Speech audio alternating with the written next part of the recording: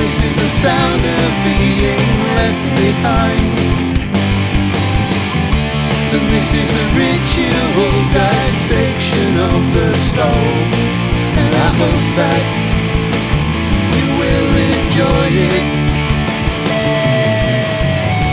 Good morning and welcome to episode 1410 of Effectively Wild, baseball podcast from Fangraphs.com, brought to you by our Patreon supporters. I'm Sam Miller of ESPN, along with Ben Lindbergh of The Ringer. Hey, Ben. Hello. So we're going to do an email show today, even though it's not midweek, and then we're going to do a midweek show on everything that happened at the trade deadline. And so we will, for instance, talk about probably Marcus Stroman going to the Mets at that point, unless you have anything to say about that is like so urgent that that the value of it comes from being in this liminal space where we don't know what the Mets are doing yet. So if you want to, you can, but otherwise we can just, put that off for a couple days. Yeah, we can wait, because that seems like a move that we would probably say something different about once we find out about subsequent moves, if there are any. So, right. You cannot analyze the Stroman trade without knowing the next... Well, you could, but probably without knowing the next couple of days. You can only entertain the people by making a fool of yourself with preemptive declarations now. Yes. Though. And so we're going to choose not to do the foolhardy thing. You mentioned the Garrett Cole strikeout fun fact that was going around. Mm-hmm. This was that he was the second fastest player to get to 200 strikeouts in a season by innings, which is literally exactly the same as strikeout per nine, except that you've changed per nine to like a different... Well, I guess you flipped the denominator and the numerator, basically, but... It's basically the exact same thing. Why does this fun fact, which I have heard multiple times, have legs? I don't know. Because he has the highest strikeout per nine rate. Right. He is in contention for. He is right on the border of perhaps having the highest strikeout per nine rate ever. The only person the person who currently holds the record is Randy Johnson, the same year that he had the previous fastest to 200 record. Of course, same record. So we are saying, like, what? Oh, and I repeat the question. Why does this fun fact have legs? I guess people like counting stats, and maybe it's more satisfying to think of getting to that 200th strikeout than it is to think of him striking out 13 per nine or whatever he's at. I don't know. It's not a counting stat, though, right? Lots of people have 200 strikeouts. It is a ratio stat. It's a counting stat coupled with a rate stat, sort of. It's a counting stat. It's a rate stat where you have hid the rate behind like a dresser, and only the count is visible. Yes, that's right. And so people prefer that. So at the end of the year, for instance, if Garrett Cole has whatever number of strikeouts in whatever number of innings, and it's a record for strikeouts per nine, and people are not into that, we could rephrase it somehow as the only player to strike out 300. Well, I don't even know how you would do it, because it's not a round number. That's the other thing. It's a round number. It's a weird time to get this, because he was also the fastest to 191, before that, and he'll be the fastest to 208. It's a weird time to start coming up with records in the middle of July, but the round number, I found it a weird fun fact. It is. It's a weird one. All right, let's see. We have an update on Ketel Marte's weight. This is from Healy, who happened to be staying in the same hotel as Ketel Marte, and approached him and asked him on our behalf if he is actually 165 pounds as listed. Healy says that just visually you can see that he is much more than that, but he decided to ask him. Whoever was with Ketel Marte jumped in and yelled, "That's half of him. That's half of him." So we got one person saying 330 pounds, but Ketel says from his own lips, 200 to 210. Yeah, which is, I mean, when you think about it, that is to be 165. And how tall is he? He's not super tall, right? So if we are to take his height listing as accurate, well, he's 6'1". All right, so 6'1", 165. if you saw that person in real life, you probably wouldn't think that person is a string bean. It's not a ton of weight for that height, but it's not way, way, way below average probably. But for a baseball player, baseball players are all huge. Even the ones you don't think are huge are pretty huge for the most part. So for him to be as big as he is and as powerful as he is now, yeah, it's somewhat suspicious that that weight still hasn't been updated. In your previous research on this topic, do you remember why these listings are so misleading, why they're so wrong? I forget. There was a Jeff Era episode where we talked about how one team, I think it was the Reds. Yeah, the Reds actually had what seemed to be accurate weight listings. It wasn't to the nearest 5 or 10. They had 182-pound guys. And I emailed their media relations person to ask about that, and I don't remember exactly what he said, but he wasn't really entertaining that question. He wasn't all that interested in answering it. So I assume it's just whose interest is it in to update it? Maybe it's just I don't know, you do it once and then you probably just don't even want to bother the players anymore, and they don't care what they're listed at. You'd think they might care if they put in a lot of time in the gym to go from 165 to 210 or something. You'd think they would care about wanting to be recognized for that, especially if they're now a power hitter, and you would want to be appreciated as a power hitter who's a big strapping guy instead of the 165-pound weakling you used to be. So I don't know why they don't care, but I guess they don't really want to weigh themselves. No one else wants to update it. And also, it's probably partly just that it's hard to display. If you look on a website on Baseball Reference or something, it's only has space for that one number. Otherwise, what are you going to do? Are you going to have something you click to see their listings over time? Oh, that'd be fantastic. It would be very helpful from an analytical standpoint, but I guess just from a user interface perspective, it's just not something we've ever had the way that we have. It'd be great if, we have stat lines for every season, and the stat lines will say, well, he was 27 years old that season. So why can't they also say he was 165 pounds that season? And then this season he was 29 and he's 210, or, that'd be nice. Yeah. But it's never worked that way. Huh. Yeah, that would be really fantastic. As it is, I don't know. I don't know that it should be anywhere. I don't know that the teams should distribute these at all. Well, it's in some players' best interest not to have it out there, I guess. If there's some player who has struggled with their weight and has tried to keep it down, perhaps unsuccessfully, then they might not want the accurate number. And if you're on the low end of the scale, I guess it's just like with heights, where no one wants to be the shortest player, and so everyone adds an inch or two. So I don't know. Maybe people just don't want it out there. I guess the other thing is, even if they weighed them, I presume that they do step on a scale at the beginning of spring training or at some point in spring training. But even that's good for one day. That's good for 1 hour. Yeah. And if you were to gain or lose 6 pounds over the course of the season, then you'd have just as misleading weight total on your weight on your bio. And so I guess it's impossible. It's an impossible thing to solve, which is probably fine. It just feels somewhat odd that I look at it every time. I feel like I do know these players in part because I have, for instance, this is not exactly, but my dad and Will Clark, when I was growing up, were the same. They were the same. My dad was 6'1" and 180, and Will Clark at the time was 6'1" and 180. He's now listed at 6'2" and 190. He's been working on his height. But I thought, to me, that was a ratio that because I was 7 years old, and Will Clark was my favorite player, and my dad was my favorite dad, I thought that was the ratio of what a healthy male adult is. And for a long time, not into college or anything, but for much of my childhood, that would be sort of my starting ratio. And then I'd be if this guy's 6'2" and 205, I'd be oh, he's big, he's bulky, he's a slugger.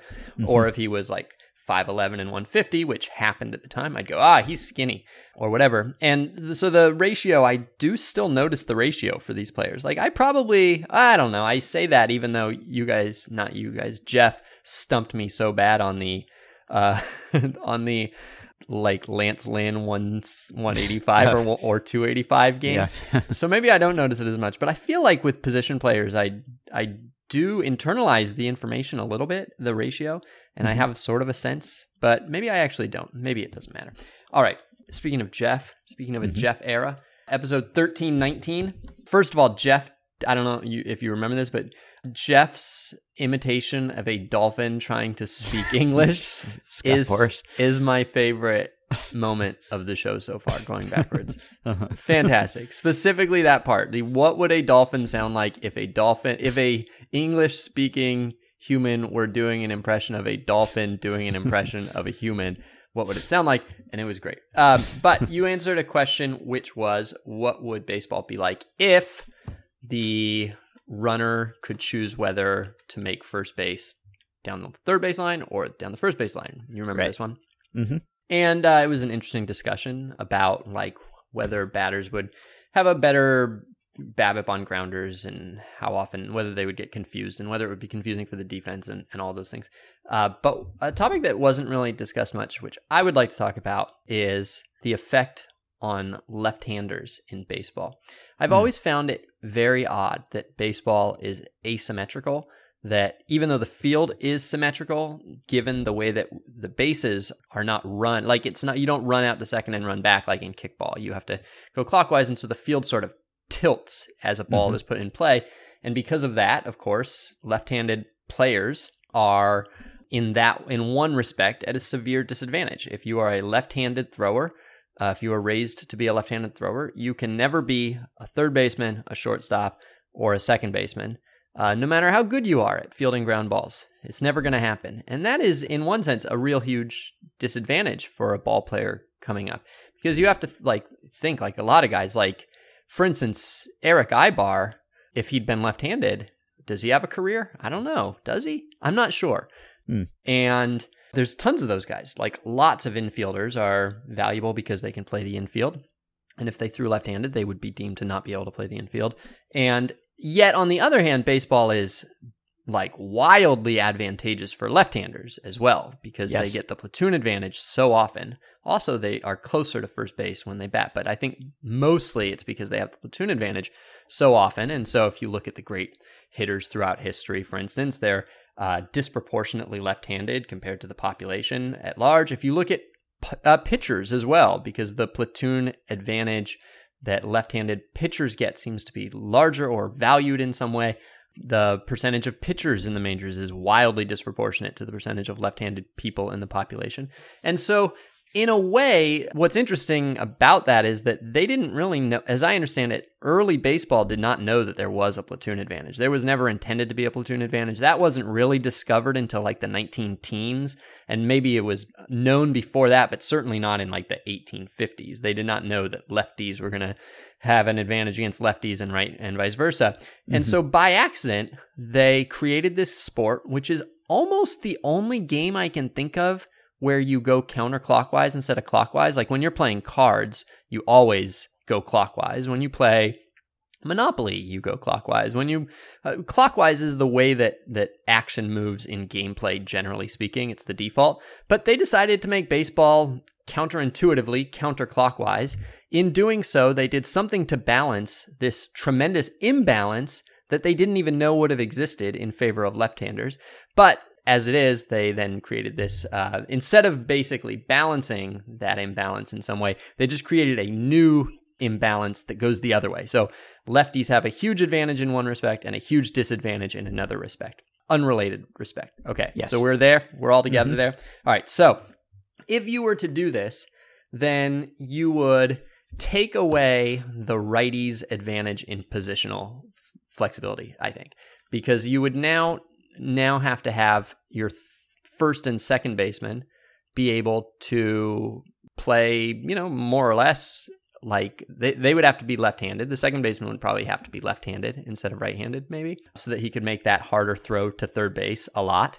And there would be an expectation that those players would be good fielders. And so what I think would happen is that instead of having left-handed players get funneled into pitching from an early age because they can't play shortstop, Like if Ibar was left-handed, by the way, he probably would have been a pitcher. That's a thing that I forgot to.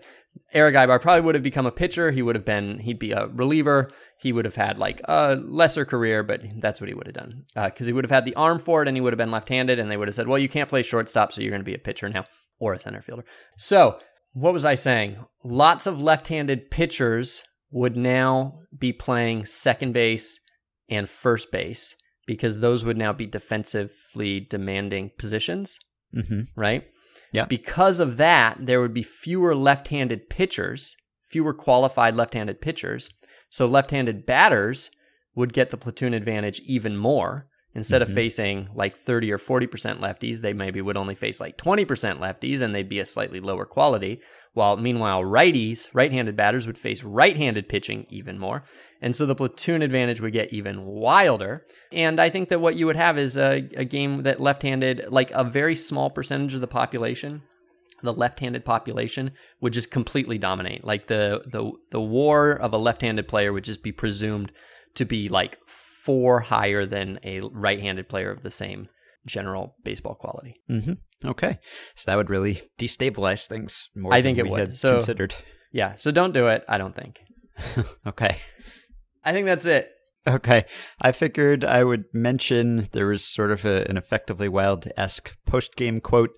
I don't know if this is something, well, I'll read it. This was Ramon Laureano, who hit a home run off of Rangers pitcher Adrian Sampson, and he was asked if he enjoyed the home run, and he said, to be honest, I don't enjoy anything. It just kind of happens, and that's it. Which I don't know if that's something to laugh at, or like whether we should check in on Ramon Laureano and make sure that he's okay, or what, but this just seems like the kind of post-game quote that we should recognize on the show, because it's not normally what you hear, where usually you hear it's a good feeling to be able to help the team or something, and then Ramon Laureano says, I don't enjoy anything, it just kind of happens, and that's it, which is maybe a healthy perspective to have on things, or maybe it sounds like it could be a symptom of depression or something, but let's hope that's not the case in Ramon Laureano's case, but not the usual post-game quote. Okay. It's too bad that there's not more room for follow-up on things like this. Right. Yeah. I don't know if he's just talking about in a baseball sense only. Does he just mean like baseball accomplishments, whatever, they all blend together and you play a new game the next day and you don't get too high or too low about anything? Or does he literally mean like he does not feel joy about anything in life? I hope that's not the case. But I don't know. I don't know if I necessarily hear it as he doesn't feel. Look, I don't know. Is this the right way to say this? I have recently noticed that I no longer feel emotions. I mostly feel anticipation and anxiety. Those are like my positive emotion is I'm looking forward to something, and my negative emotion is I'm anxious.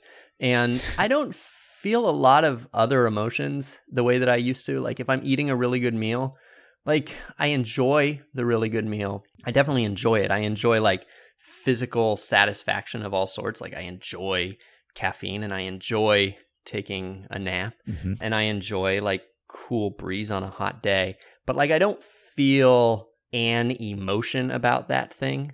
And I just think that's like part of being an adult and having a lot going on in your life. Yeah. Right. So when he says he does it, well, he said he didn't enjoy it, right? Okay, so then maybe that's a little different. But I just assume that like he's saying like, I don't know.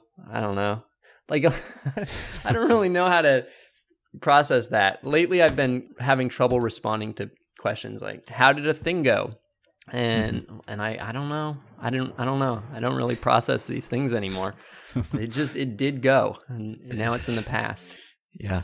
I don't think the post-game sideline interview would be a good format for you. I don't think you'd excel in that area. I would really like to see Ramon Laureano's response so that I understood it better. Yeah, I saw it on Twitter, and I did not hear it. I don't know what the intonation was, and I don't know if this was captured on video, but maybe that changes how you receive it. There's a YouTube video that says Ramon Laureano doesn't enjoy anything. Okay, so well, that's probably it. Here, I'm going to send it to you. We can see it. All right. See if it's worth... We can play it for everyone. I maybe enjoy this one a little bit more than you have the other ones. I'm gonna be honest. I gotta get this clear. Like, I don't enjoy anything. Like, it just kind of, it happens, and that's it. Like, it happens, that's it, and I just keep moving forward. I'm just trying to win a game every day, and that's it. All right. I have watched it. You have watched it. Yeah. So to me, it sort of sounds like he means baseball-wise. Like he almost did say, like, you know, it happens and then you move on because you've got another game the next day. It sounds like he's saying to me, like, he just doesn't get too high about anything that happens on the field because it's one of hundreds or thousands of games he's going to play, and one highlight is a lot like the last and the next. Yeah, it's hard to know because there is that moment where you can see he's got a little glint in his eye, like he knows he's going to land something right here. He goes, right. I got to be honest, and he kind of cracks his lip a little. He says, I don't really enjoy anything. And so that gives it the tone of like, here I'm gonna do this sort of, I'm gonna give you a little bit of a dark answer that you're not expecting. Mm-hmm. The words, I agree. The words themselves sound like he's just saying like, I'm focused on getting through the season. I don't take the time right now to like dwell on anything. Just like if something bad had happened, I'm not going to let it get me down. I'm going to be the same. I'm going to have the same, smile on my face and the same mood in the clubhouse, regardless of whether I go, 4 for 4 or 0 for 4, that kind of thing. Mm-hmm. But I don't know. I mean, he's got good delivery here. I do think that there's a part of this that goes a little deeper than that, and that I admire. Mm-hmm. And it does not come across as in any way tortured. Like, you do not get the feeling that like someone needs to give him a hug, other than just like, we could all use a hug. It's pretty deadpan though. Aside from that twinkle at the beginning, it's not like he's smiling as he's saying the whole thing. No, but deadpan is just right. Deadpan implies that he is not smiling. However, the intention is to be funny, right? You're not deadpan when you're just not funny. Mm-hmm. Like the guy at the DMV is not deadpan. He's like at the DMV. Yeah. So I like this quote. Mm-hmm. Yeah, it's kind of a John Jaso-esque philosophical quote. So I like it. Now I don't know why. See, he tricked me into revealing too much about my emotions, though. It's good to know. All right. Tim says, what do you consider a come-from-behind victory? If the home team trails 1-0 going into the bottom of the first and wins, is that one? If the home team loses a lead in the top of the ninth and then comes back in the bottom of the ninth, is that one? My very unscientific method is you can only call it a come-from-behind win if you are trailing by more than 5 at any point, or the number of runs trailing equals the number of outs left. Oh, wow. Thoughts? Woo! That's pretty scientific, actually. It's scientific, but it's a high bar. Yeah. So did he, you have the email in front of you. Is there a distinction, do you think, between a comeback victory and a come-from-behind victory? He does not make one here. Do you have a distinction? I guess a comeback sounds to me more exciting. The bar for excitement or improbability seems higher than a come-from-behind, which technically any deficit could be come-from-behind, I think. Right. I mean, technically, so would come back. Yeah. But not as much. I agree. It feels like come from behind feels a little bit more sterile. Like you could just be describing like the leaderboard for come from behind victories in a way that comeback, like you've chosen a slightly more dramatic word. Yeah, that's right. Yeah. If I were going to, I mean, if I were describing a game as a comeback or come from behind even, I guess I would have some sort of bar in order to justify saying that. If I were trying to convey that a certain team had a lot of come-from-behind victories over the course of a season or over the course of some number of games, then I would count it, even if it were a cheapy come-from-behind, even if it were like going down 1-0 in the first or something, which you could argue that's not even behind because you haven't had a chance to bat yet, so maybe you're not even technically behind, but you are, I guess. Your win expectancy has decreased if you're down 1-0 after the top of the first. So I think I would say that, this team has set a record for come from behind victories or something. I would count that in that if I were trying to make a fun fact about it. But if I were writing a game recap or something, I would not describe that as a come from behind win. If it were just a 1-0, it would have to be some higher bar that the team cleared. Yeah, I in the last few years, come from behind victories has been cited more often for team stats. You'll hear how many come from behind victories a team has and where that ranks oftentimes. And I have also cited those stats when it suits the purpose of an article. But I agree that when you're wrapping, a 3-run deficit in the 9th into the same bundle as a 1-run deficit in the bottom of the 1st, it does not feel like you're capturing a dynamic that is all that useful to know about a team. Mm-hmm. So if I were to create a bar for what the comeback has to be in order to be flagged as a comeback, I would say any comeback in the final 3 innings to me counts. Because now you've got teams are throwing their closer sequence at you. They're in the end game state, right?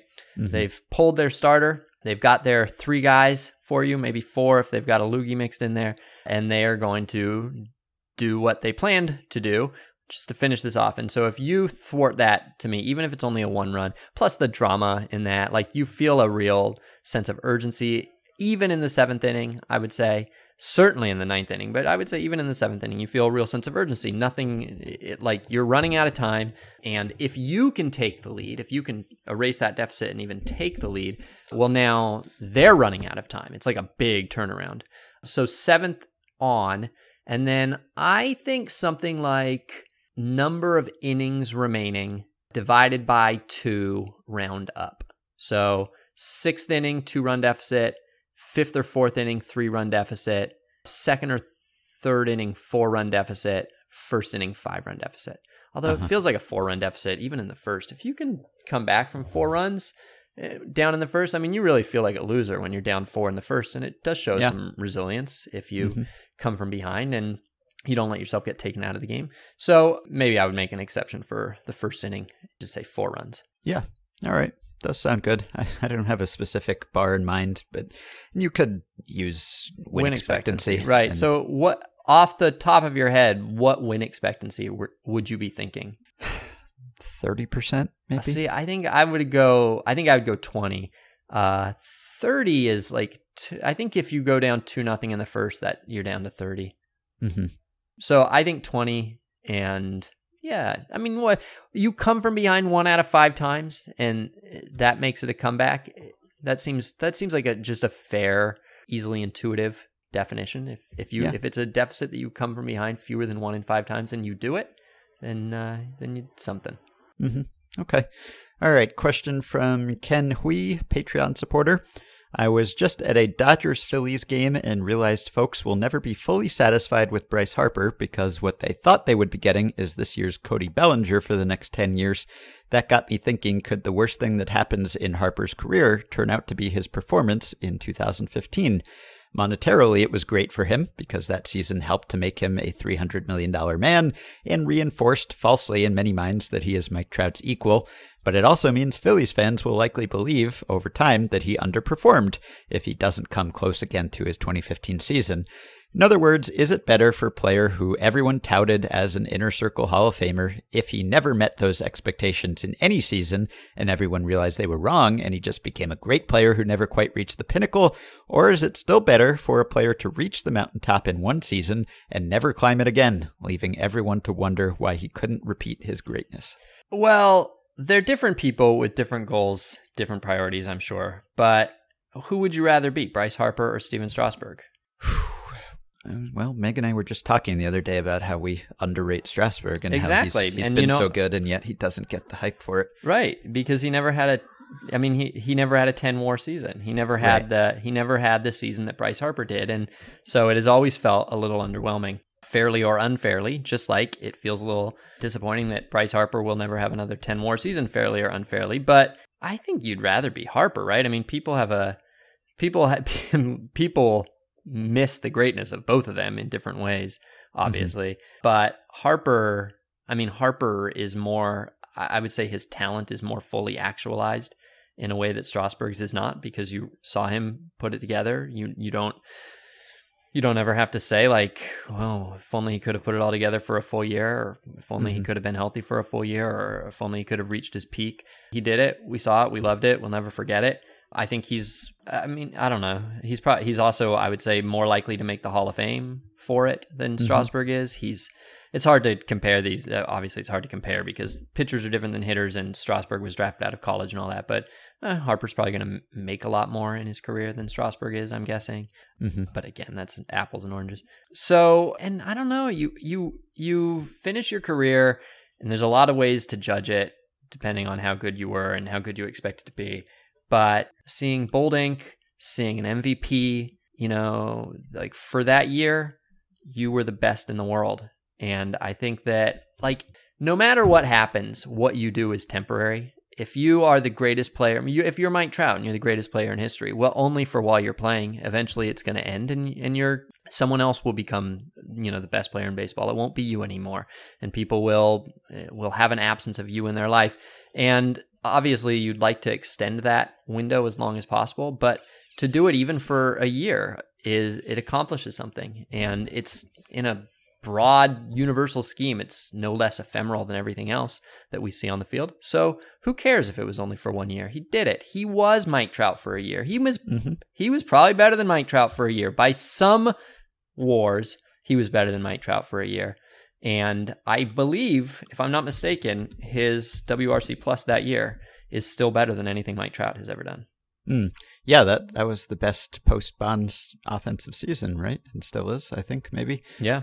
So, yeah, if Harper were someone else, if it were a player, I'm trying to think of a good example, but one of those players from throughout history who had just an unrepresentative rookie year, let's say, and came up and was a phenom right away and then never recaptured that. And maybe he wasn't a highly touted prospect and he wasn't someone who people expected that kind of performance from. But because he came up and made that first impression, that was the whole story of his career. And the rest of his career was, why can't he be that guy he was that first year in his career? Why did he never get back to that point? I could see that being a burden where even if it leads to you being remembered in a way that you wouldn't be otherwise, you're just remembered for having been good that one time and then never being able to be that good again. So that might be onerous to have that around your neck, I guess. But if you're Bryce Harper, who was on Sports Illustrated cover when he was 16 and was forecasted for greatness and to be a legendary player, for him, I think it is better to have fully fulfilled that promise at least once, even if he only did it for that 1 year. And then we were somewhat disappointed that he never did it again. I think it justified the hype that we all had for Bryce Harper just because he did it that one time. And maybe even that one season wasn't as impressive as we thought it was at the time. Like Jeff and Rob Arthur wrote articles about how he kind of got lucky that year and his performance was way better than you would have expected based on like his fly balls way outperformed what they should have based on how hard he hit them and the angle he hit them, because that was the first year of StatCast, so we had that data. But I think even so, just to have been the best player in baseball, or at least his league, for that 1 year, in Harper's case, that probably takes a load off more than it puts a load on, whereas other players, it might be the other way around. That's a great way of phrasing it. Does it put a load on or does it take a load off? And yeah. If Harper never had that season, if he just peaked at like four-ish something win player this whole time, he wouldn't have gotten the big contract, of course, which would have been bad for him, I guess. But also just in the way we perceive him, I think we would all be sitting around going, well, this is Bryce Harper. He's just kind of a mediocre guy, and that's all he ever was and all he ever will be, and that's very disappointing. Whereas now, I think it'll still be something of a disappointment if he never has a season like that again. But at least he did one time, and it wasn't a mirage, and it wasn't all hype with no basis. So yeah, so I was watching a Christian Yelich interview the other day, and he was saying about his goals coming into this year. He said, I just wanted to prove it wasn't a one-time thing, prove it wasn't a fluke. And so that would, see, like I don't feel like there was a load on Christian Yelich. No. And I don't feel like even after the MVP year there probably was either. But if you take his quote as being, sincere and accurate, then he felt it. Like he all of a sudden had to prove that something that he had done wasn't a fluke. Whereas before that, he hadn't had to prove that. He was a perfectly good. Absolutely nobody was disappointed in Christian Yelich, right? He was Well, people kept saying he could be even better. He was already a 5-win guy or something. Yeah, but, he was. But people kept looking at the ground balls and saying, by people you mean like 8 writers on the internet. yeah, like this was a popular thing to write about. But yes. Christian Yelich was outperforming the expectation of anybody, probably including himself, when he started his professional career. He was a successful baseball player who didn't need to do anything except keep being himself. And then he goes and he has the greatest season of all time. Not the greatest season of all time, his greatest season. Mm-hmm. And again, if you take this quote at face value, that put a load on him. I'm sure that he was fine with that load. And that, in fact, I'm using this more to give a suggestion of a point, but with Harper, the load, I think we would agree, was already on. Yes. Right? So he had to take the load off. And I would say that with Strasburg, the feeling of disappointment that you and Meg talked about is a representation of the load was already on. When he got drafted, there was already the load. And maybe that doesn't need a full 9-WAR Cy Young season to be resolved. I mean, I'm looking at his career right now, and maybe it could have happened after 2017 when he was the best FIP in the National League. He finished 3rd in Cy Young voting, and if as you recall, like in the second half, it looked like, well, that's it. He found it. He's the best pitcher in baseball right now, and he might be going forward. So we did see it for a half a season from Strasburg, or maybe it's this year when he's gonna, I don't know, he's leading the league in in wins, and he's a Cy Young contender, and maybe this will happen. But so I'm trying to think though if there are any players for whom it really puts more of a load on, and you suggested the rookie who, like maybe the Shane Spencer, who doesn't really have necessarily that talent. But on the other hand, like, do you think Shane Spencer regrets those few months? Do you think Kevin Moss regrets those few months? Is Gary Sanchez maybe an example where he is really good and he is going to have a long career, but that incredibleness of his first few months maybe set the bar too high? If you're not good, if you're not actually that good, then the flukish run is great because it's all gravy, and otherwise you wouldn't have got it. And if you are really great, then the load's already on you. But if you're like just a good major leaguer who starts with something like Gary Sanchez started with, maybe that puts too much of a load on you. Yeah, that's true, because people will probably see him as a disappointment, even though he is really excellent. So, yeah, okay. I like that. So like you got that. You got maybe Gordon Beckham's rookie year. Although, again, do you think Gordon Beckham would rather have a career defined by all basically, mediocrity and or failure?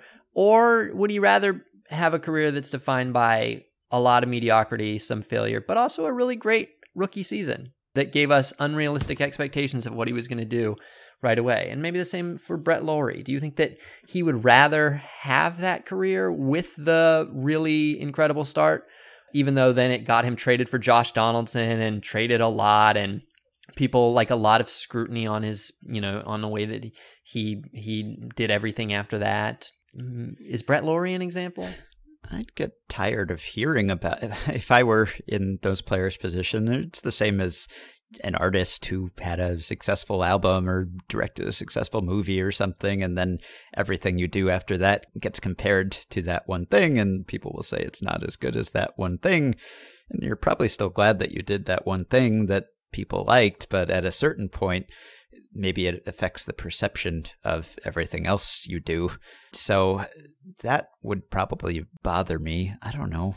I guess I'd rather have a success than no successes, but I'd probably also eventually come to resent that one successful thing if I weren't able to replicate it, and if that's all anyone ever talked about. I don't know if you would. I don't know if you would ever resent your successes. Yeah, I don't know. I mean, if the success that you had, like, let's say that you're like a math rock band, and then you decide one day to do like a novelty bubblegum pop song and it becomes a number one smash. And then your shows are now radically different because everybody expects you to play the hit 4 times and they don't care about your math rock. In that case, your success is, you might resent it because it is not actually a thing you value. You tossed it off as a joke, as a novelty, maybe even as an act of protest or satire, and suddenly it comes to define you. But like Brett Lawrie or Gordon Beckham or anybody else, Bryce Harper, the things that they were successful at was the thing that they were trying to do all along, and they did it. Like they proved that they could do it. They certainly did it more with that success than they would have done if they hadn't had that success. I mean, 1 is better than 0. And so I don't really feel like there's any way that you can say that any success makes it harder or less satisfying. It makes your career less satisfying. Now, maybe this question, the email question, goes a little deeper than that and suggests that like Bryce Harper and others, like that the quality of life that you get from your fans liking you is also something that is valuable. And so if the thinking is that fans won't like you because you had that success and never live up to it, now that, okay, I could see that is a trickier thing. I don't think that, well, that is probably true of Bryce Harper could be true of Bryce Harper over the course of his contract, but I think more because of the contract than the 1 year of success. Yeah, I mean, right now he has 117 WRC plus, and he's been worth 2 wins or something. So if he were just a 3-win player for the Phillies in his prime, that would be disappointing, and they would be upset about that, and I don't think he would be warmly embraced there. But not so much, I guess, because people would be looking back at 2015. But I guess he wouldn't have been signed to the contract that he was signed to if he had never shown that 2015 ability. So the Phillies themselves must have had that in their heads when they signed him. Hey, he's capable of this. Maybe he can be capable of it for us. Like, if he had just been signed as someone who had previously peaked, 2017, he had a 155 WRC plus, and he missed some time with injuries, but he was still like a 5-win player. If that was his previous peak, then maybe it wouldn't affect things that much. I don't know. Maybe he wouldn't have gotten that big deal, but Phillies fans would still be thinking, why isn't he the 5-win guy? Why is he the 3-win guy? Why does he have a 117 WRC plus instead of a 155 WRC plus? So maybe it's not because he had that otherworldly peak. It's just because he's seen as a star and he's not really playing like a star. And that's that. If this is all he does for them, and I assume he'll probably be better at some point during the life of this contract, but if this is all he does for them, then I think he will be viewed as a bust or overpaid, or they won't like him. They won't feel like they got their money's worth, or that the team did. And that would make his very, very long stay there less pleasant, I would think, than if they had signed him to be a 2 to 3 win player, and that's what he was. Of course, he wouldn't have gotten the contract he did if that had been the case. I just learned of a new muscle. What's that? Max Scherzer is on the injured list with a mild rhomboid strain. Oh, yeah, I've heard of that one. I've never heard of a rhomboid as a muscle. Yeah, I don't know if that describes the shape of it. It does. It does. It is a rhomboid shape. It's like a back muscle, right? But yeah, it's like in the back shoulder. Shoulder-ish, yeah. Okay.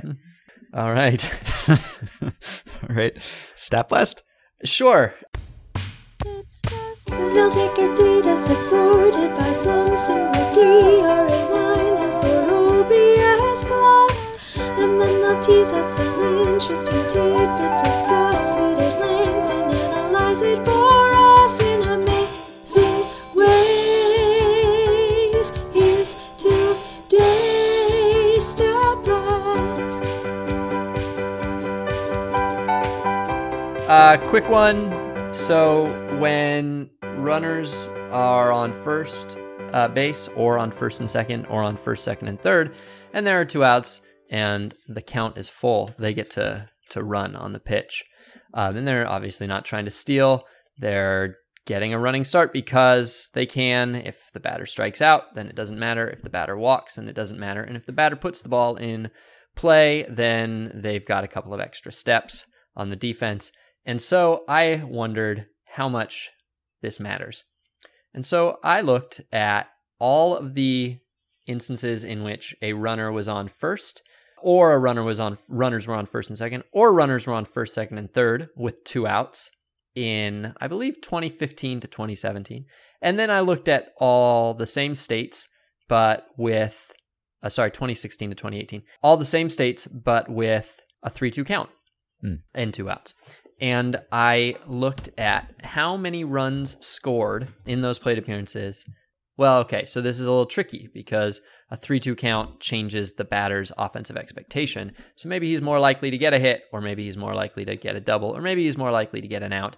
And so I looked only at how many runs scored per hit or batter reaching on the air, minus home runs.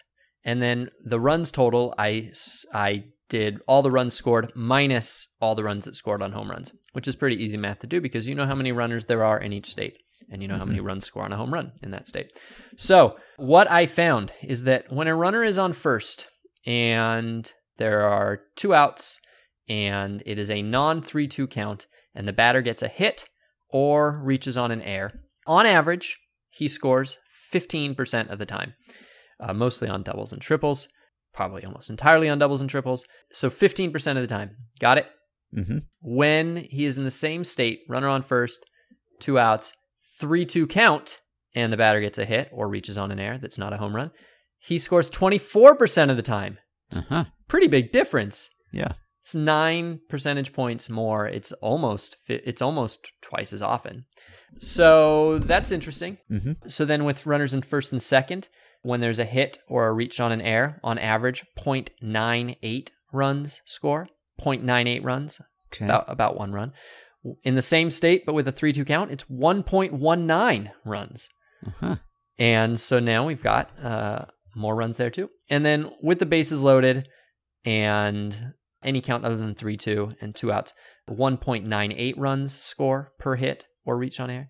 With a 3-2 count, 2.21 hits, 2.21 runs score.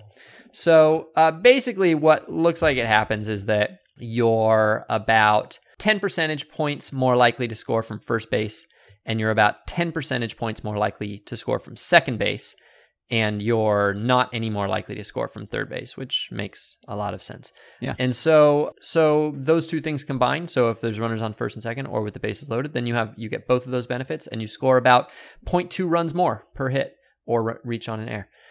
So it's a pretty big deal.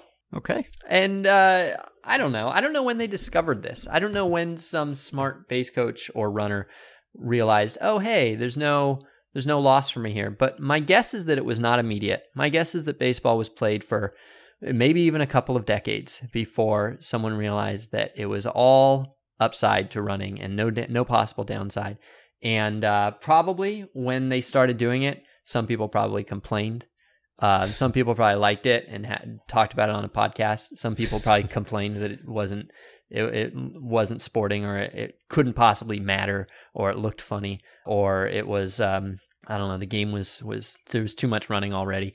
But they just persisted, and now we have a totally taken for granted strategy that hardly ever gets thought about or spoken about, but does change outcomes. Yeah, significantly. Not that significantly. In fact, it's very, very, if you just do the math on how often this happens, how often 3-2, 2 out, runner on first situations happen, how often from there is a hit that is not a reach on an air, and then further note that there's other batters coming up after you, and so they might have driven in those runs as well. And then you consider the fact that most games are not decided by 1 run, and most playoff spots are not decided by 1 game. It's very unlikely, in fact, that this would be the thing that would get you into the playoffs, but it is a real tangible effect. And I would bet that throughout history there have been, I don't know, if I had to guess, I'd guess that there have been 95 games decided by this. Okay. Well, I can't really check that, but I'll take your word for it. All right. So I sort of have a stat blast too. This is inspired by a question from Carl, who says, Josh Reddick recently noted on social media that after playing at Busch Field recently, he has now played in every ballpark in the majors. I'm sure this is pretty common, but it got me wondering what player in MLB history played in the most ballparks in their career. I imagine it would have to be someone who had a long career that spanned an era that saw a lot of new ballparks. I thought maybe Cal Ripken, Ricky Henderson, or Barry Bonds might be the most likely answers. All right. Are you going to give me a chance to guess? Sure. All right. Well, I do not like the Cal Ripken offer. I think that's that one league. Most of his career predated interleague play, and in fact, most of his career was with 26 teams as it was. Although I think he did. Did he reach? He might have reached 30 team. Yeah, he played it in 98, right? Or he played into the 2000s, actually. So, yeah. Yeah, okay. And Bonds and Henderson Henderson played in both leagues, but only fairly briefly in the National League. And I don't know, I feel like if a large part, you're not guaranteed that, like, for instance, the Giants just hosted the Yankees for the first time since I think like 2001 or something like that. So you're not guaranteed to, even if you play a long career in the interleague era, you're not guaranteed to get like it's not every 3 years, it's not every 6 years on the dot. And so if most of your career or a large part of your career predates interleague, then I feel like that's a real disadvantage. So I am going to say that I like as an answer Adrian Beltre, but I'm not done. Okay. Man, Ichiro, if you count it as ballparks in Japan. Oh, yeah. Runaway. So, yeah, I'll go with Adrian Beltre. Okay. So Dan Hirsch of Baseball Reference sent me a list of every player to have played in 40 ballparks, and it turns out that there are 279 players who have appeared in 40 big league parks. So I will tell you that it is not Adrian Beltre, but that's not a bad answer. He played in 44 parks. And as for Carl's guesses, Barry Bonds played in 40 parks. Ricky Henderson played in 46 parks. Woo! And Cal Ripken did not make the list. So yeah, he was not that great a guess because of his one-team career. But I don't know if I should I just give you the all-time record holder? I would not have guessed. Give me his career spanning years. 88 to 2009. Greg Maddux. No. Let's see where. 88 to 2009. No.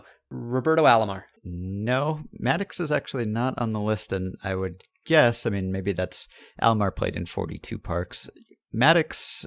Omar Vizquel. Let's see. No, but Vizquel must be on here, right? Yeah, Vizquel 47 parks. So that is very close. So I think pitchers are, just looking at the top of this list, it's not that pitcher heavy for the most part because, you figure pitchers, you're only pitching every 5 games if you're a starter. And so maybe you just miss a series entirely where you could have added a new ballpark to your list. So you're only playing, 30, 35 games a year. So Vizquel is at 47. And then you do get, I guess you get relievers, like long-lived relievers who played in a lot of parks. So right tied with Vizquel. Well, Kenny Lofton's tied with Vizquel, and then also Rudy Sionez, the legendary Rudy Sionez. So then I will give you the top 5. We've got Chris Gomez with 48 ballparks, Sammy Sosa with 48 ballparks, Steve Finley, 49 ballparks, Jamie Moyer. That's probably, if you were going to guess at pitcher, that'd probably be many people's first guess just because he lasted forever. So Jamie Moyer, 50 ballparks. Gary Sheffield, 51 ballparks. I hate myself, Ben. I almost replied to this email with, I bet it's Gary Sheffield. Really? I am not kidding. I cannot believe I blew this. Wow. Yeah, because 22-year career and almost evenly split between leagues. 13 years in the NL, 9 in the AL. And I think this was the sweet spot for doing this. You have to have played in an era with a lot of teams, but also you want to have spanned the ballpark boom that followed, like Camden Yards and the whole 90s and early 2000s. So that was, I think, the time to really rack up a lot of ballparks. So 51 ballparks for Gary Sheffield. That's great. Incredible. Yeah. Not only did I not say Gary Sheffield, but then even more regrettable is I claimed to have known a thing that I was given the option of proving and failed to do. Nothing is weaker than that. Nothing that I could do on this show is weaker than that. I am sorry.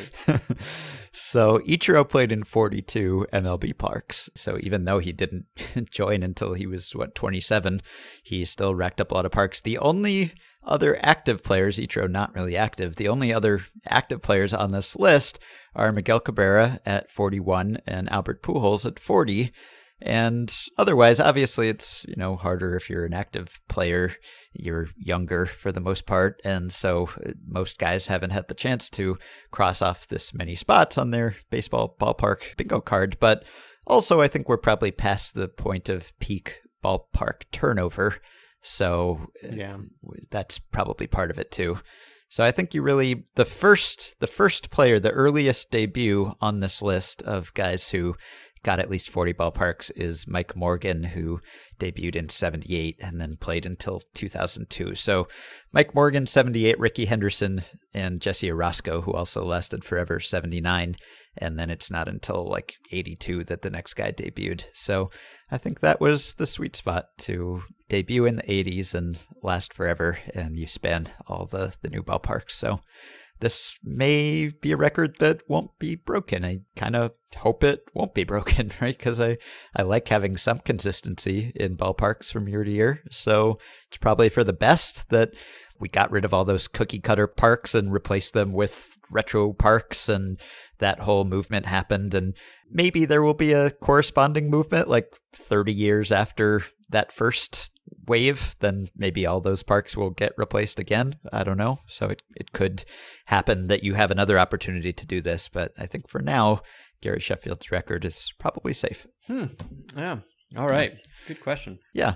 All right. Thanks to Dan for that. All right. Last question. And this is sort of the same question from two people. So Daniel says, I'm watching the Mets game tonight, as I do pretty much every night. And for the third time this season, the home plate umpire had to exit due to being hit by a foul ball. The part that seemed interesting to me is that there isn't a replacement umpire to take the place of the injured umpire, leaving the remainder of the game in the hands of a three-man crew. My question is, do you think having a replacement umpire available would be feasible or not, considering how many games there are in a given night? And then Nathan in St. Paul is another Mets watcher who said the same thing about a different game. In the Mets D-backs game on Friday, May 31st, Carlos Gomez hit a double down the left field line to drive in what was the winning run. Jim Wolf was forced to leave the game earlier, which meant that Rob Drake had to hustle out from behind the plate to call the ball hit by Gomez fair or foul. While called fair, the Mets TV replays were inconclusive, and it didn't look like Drake had time to get a great angle to make the call. So, should umpire crews consist of 5 umpires who rotate so that one ump is off each night? When an umpire didn't show up in my little league, my dad would do it. So I'm sure he'd be available. Yeah. The thing that's appealing about this, I don't know how, I imagine that it's kind of a physically grueling job anyway. So the idea of just having a rotating, not for the injury, not for any of the people having to leave because they got hurt reasons, but just it seems like a 5-man crew is a good idea. Yeah. Because, it's a lot, that's 7 days a week, right? For a lot of times. Yeah, or travel day when you're not working a game, so. Yeah. So, boy, that seems like a tough job. Yeah, it's kind of strange that, we've decided that there is an optimal number of umpires, and this is what it is, and that you're just going to play shorthanded like that. That doesn't happen in baseball. If a player gets hurt, you don't just play without a left fielder or something. You have someone on the bench to be in that spot. And so it's kind of weird that if major league games are as important as they are and lots of money is at stake and people's happiness is at stake, and we've decided that you're going to have this many umpires, and yet if one of them gets hurt, well, we'll just keep playing, and, it'll be suboptimal and we'll be less likely to get the right call, but everyone's comfortable enough with that to keep going. Baseball is a big business. It's a massive industry with billions of dollars being made. You'd think there would be some redundancy built in for umpires. Yeah, I like it when an umpire has to leave for whatever reason. I don't like the cause of them leaving, generally speaking, but I actually sort of like it when there's 3 umps. It's a moment where it's things are different now. And I don't really remember any times where I thought that some umpiring travesty happened because of it. So I don't feel that there's much need to have a backup for those very rare instances. And when I say I like it when it happens, I don't really like it. Like, I don't tune into games seeing if this is the time that they're going to go down to 3, or maybe even could we have 2 umpires? That would be fun. But what I mostly mean is, like, I don't consider it to be a particularly problematic situation. They rotate. You know, there's not that many plays at third base, and I've never even been convinced that the third base umpire is the best person to call a lot of the fair foul calls that he has to do. And also, never mind, check swings. Don't get me going on check swings. So I don't feel like it's that important for that reason. However, I do like the idea of having 5-man crews. We very, very, very few people in the world are asked, or I think even legally required, to work 7 days a week for 6 months in a row. Mm-hmm. And baseball players, it has been determined, do it because they have to. This is the only way that this schedule works. And there's such a limited number of baseball players that we decide that it's okay that they do it. But I don't feel like umpires need to do it. You could have 5 per crew and give them each a day off every 5 days, 4 days, 5 days, every 5 days. And that seems like a pretty fair outcome. Do you think that, and this is not my primary concern, but do you think that the replacement level of umps is such that if we expanded the umpiring pool by 25%, that it would make a significant difference in the quality of umpiring? I think you'd be able to detect the difference, but I don't know if it would make a significant difference in how umpiring was perceived. Like, people already think that umpires make lots of mistakes. So if you could compare a AAA umpire to a Major League umpire over a full season, I think people would probably appreciate the Major League umpire and the caliber of umpiring at that level a little bit more. Like, if you could, or even if you could put like your weekend softball umpire up head to head with the big league guy, I think we would see like, oh yeah, this is a big leaguer. This is what that means for umpires. That's how they're so much better.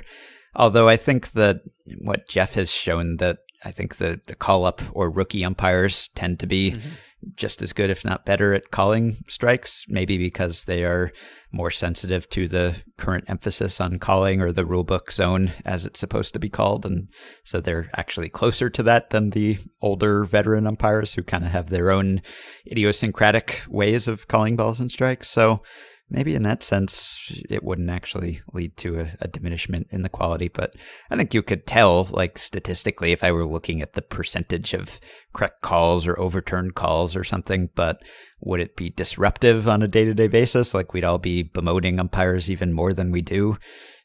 Probably not.